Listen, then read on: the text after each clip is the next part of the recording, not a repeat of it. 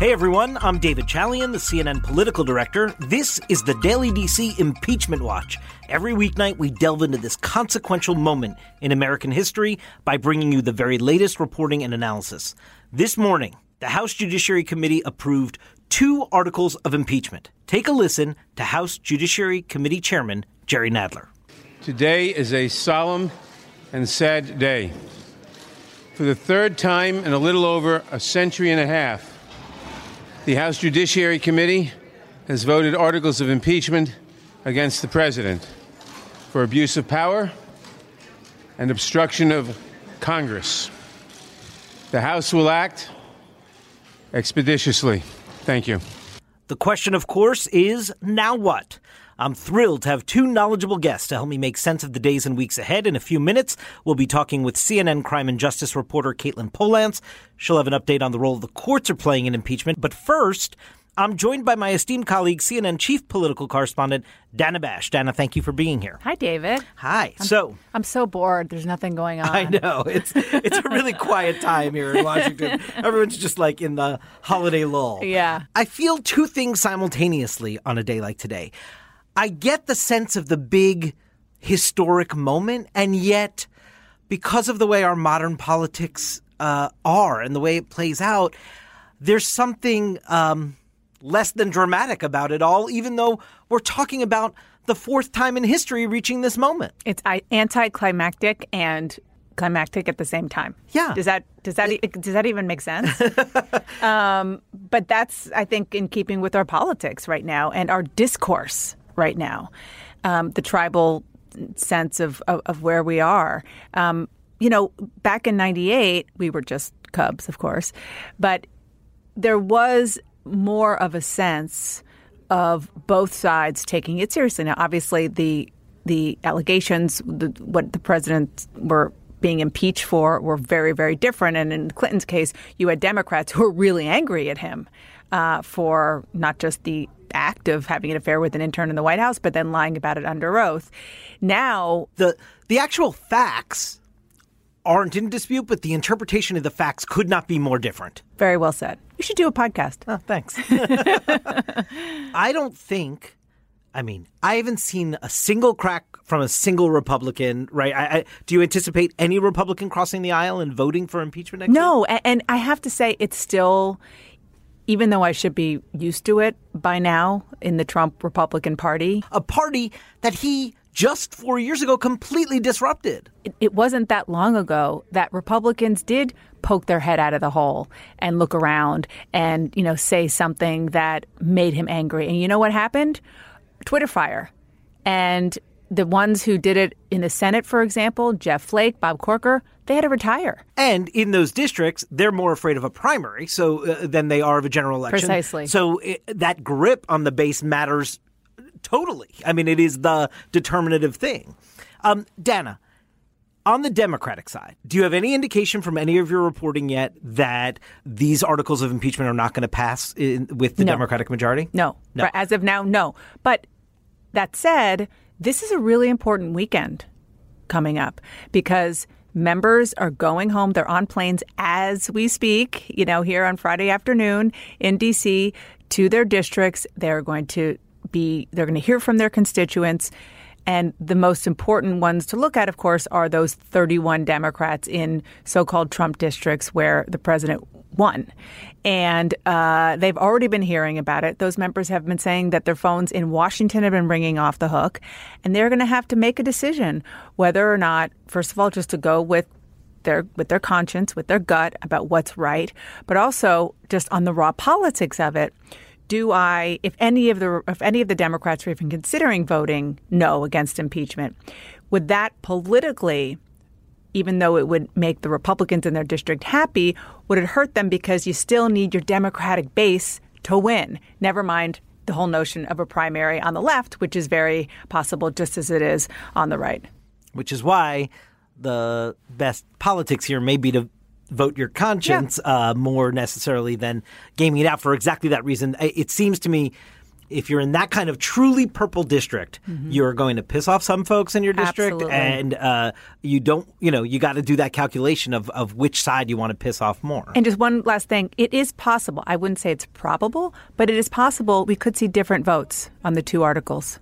One on the abuse of power and the other on obstruction of Congress. They do seem to dovetail more than articles of impeachment have in the past, so maybe not, but it's possible. Yeah, I mean, remember in 1998, 4 articles were voted out of judiciary to the House floor. 2 of them failed, actually. Yep. So, and on all 4, you saw different vote totals. Exactly. But 2 of them actually failed to pass the Republican-led Congress.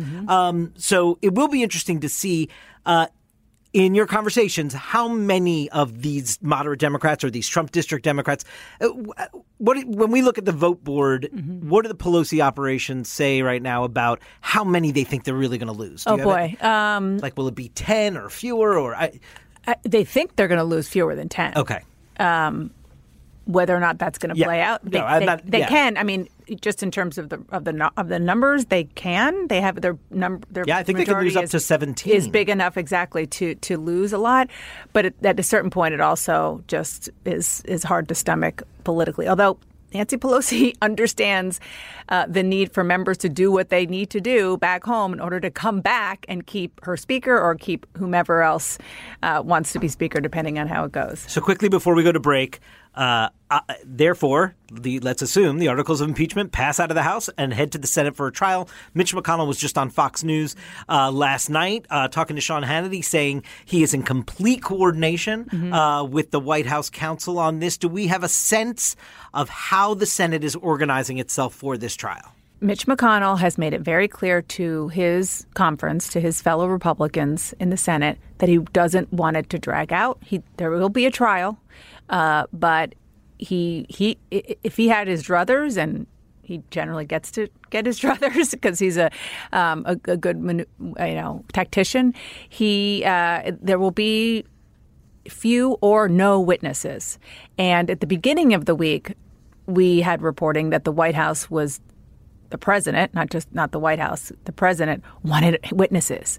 And the leader has tried to explain to him that, be careful what you wish for, because if you get witnesses that you want, we're going to have to give the Democrats witnesses that they want. And that might not be so good for you because that's traditionally the way it works. And so it seems as though the week ended with the president coming around, and the fact that Mitch McConnell went on Fox News was a way for him to deliver a message through the medium and the channel that the president listens to and absorbs information better than anywhere else. And I thought that was very telling of the times and of this president. Yeah. He went on to say, look, we're locked arms. And by the way, we're going to do it my way. Yeah. So, exactly. And I'm going to help you out, Mr. President. That was the message. Jana, stay right there. We're going to bring in reporter Caitlin Polance in just a moment. Please join us right after the break.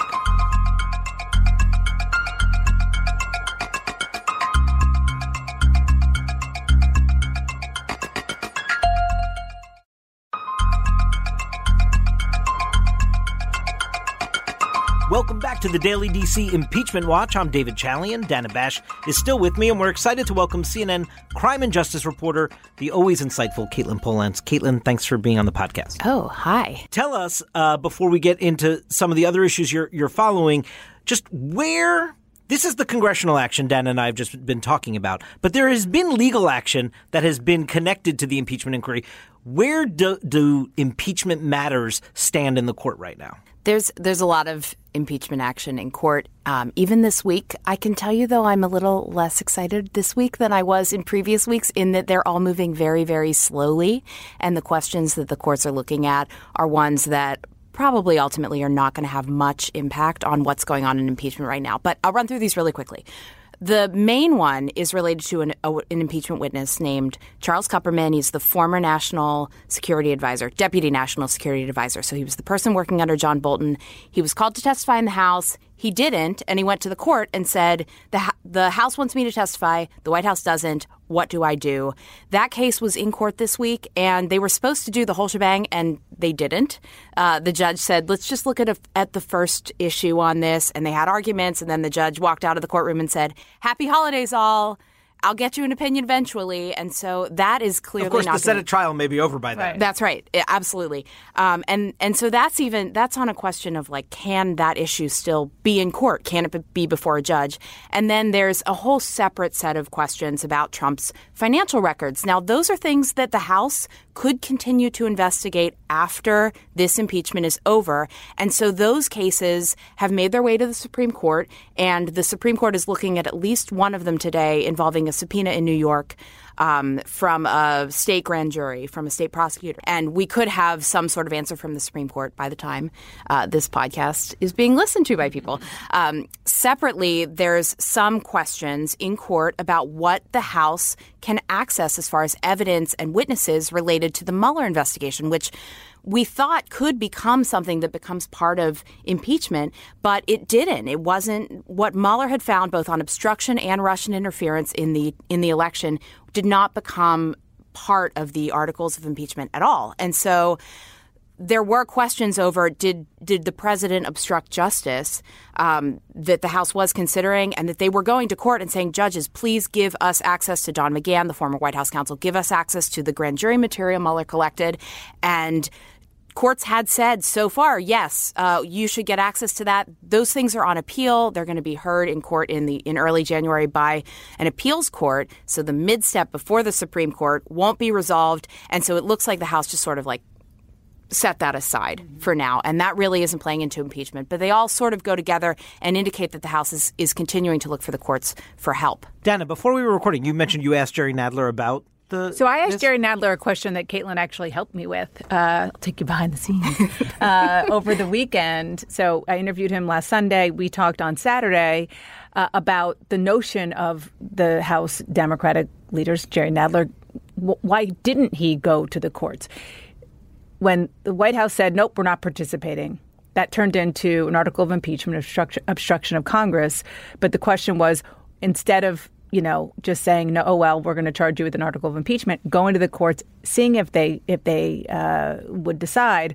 His answer to me, which Michael Gerhardt actually said that he agrees with, he's a law professor who actually testified last week, is that the Constitution actually on this issue, it didn't mean for this to be one of those checks and balances thing that a court should decide. This is Congress's role. Congress does have the right to get information and so forth from the executive branch. The House has actually been very judicious, excuse the pun, whenever they have gone to courts. In this case, they've only gone to court to get the Mueller grand jury materials and the McGahn testimony and the Trump tax returns from the IRS. So those really are sitting outside. But other people are going to court and asking for judicial opinions. And historically, every time there has been sort of a fight between the White House and the House over whether a witness must testify, whether there are documents that have to be turned over, both sides enter into this game of chicken where neither really wants the judicial branch, this third branch of government, because to come be careful in. What you wish for, right? If Exactly. you get precedent is set, then precedent is set. It can't be changed. Exactly. And so they didn't do it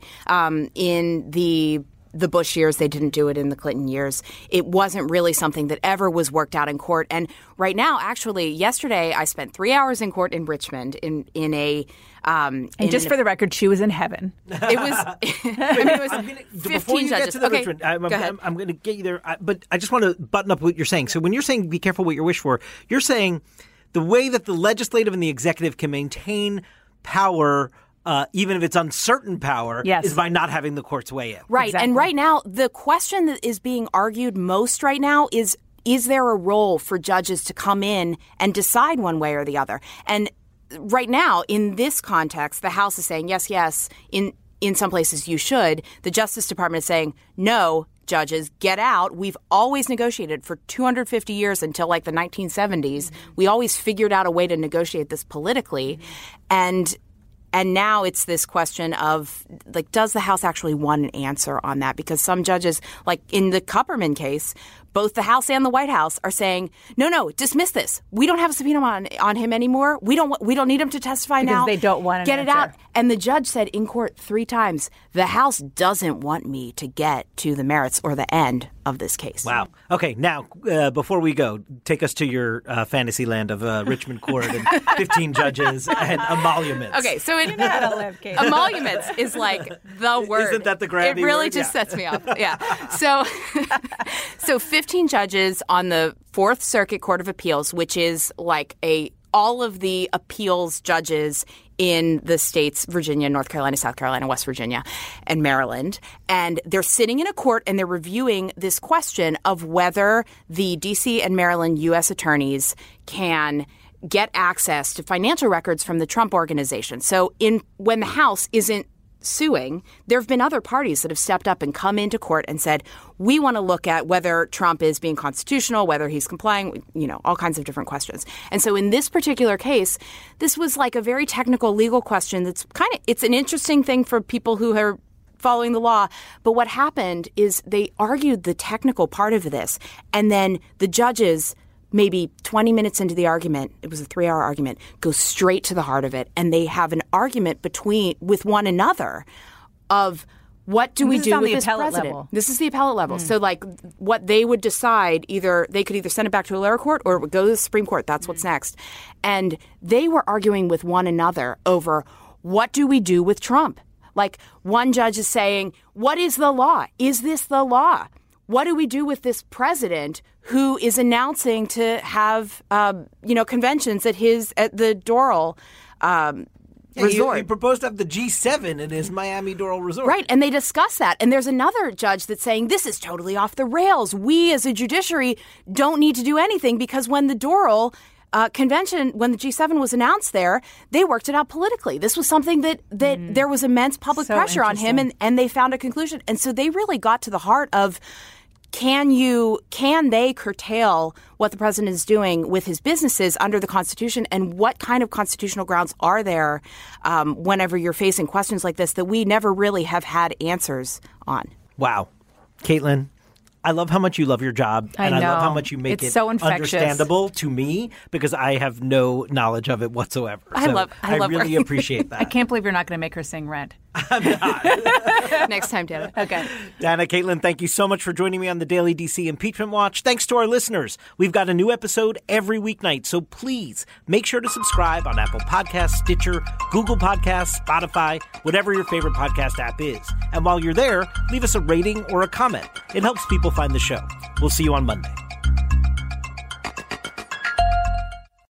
Quality sleep is essential, and that's why the Sleep Number Smart Bed is designed for your ever-evolving sleep needs. So you can choose what's right for you whenever you like. Need a bed that's firmer or softer on either side? Helps you sleep at a comfortable temperature. Quiets their snores. Sleep Number does that. Sleep better together. J.D. Power ranks Sleep Number #1 in customer satisfaction with mattresses purchased in-store. And now, save 50% on Sleep Number limited edition smart beds for a limited time. For J.D. Power 2023 award information, visit jdpower.com/awards. Only at Sleep Number stores or sleepnumber.com.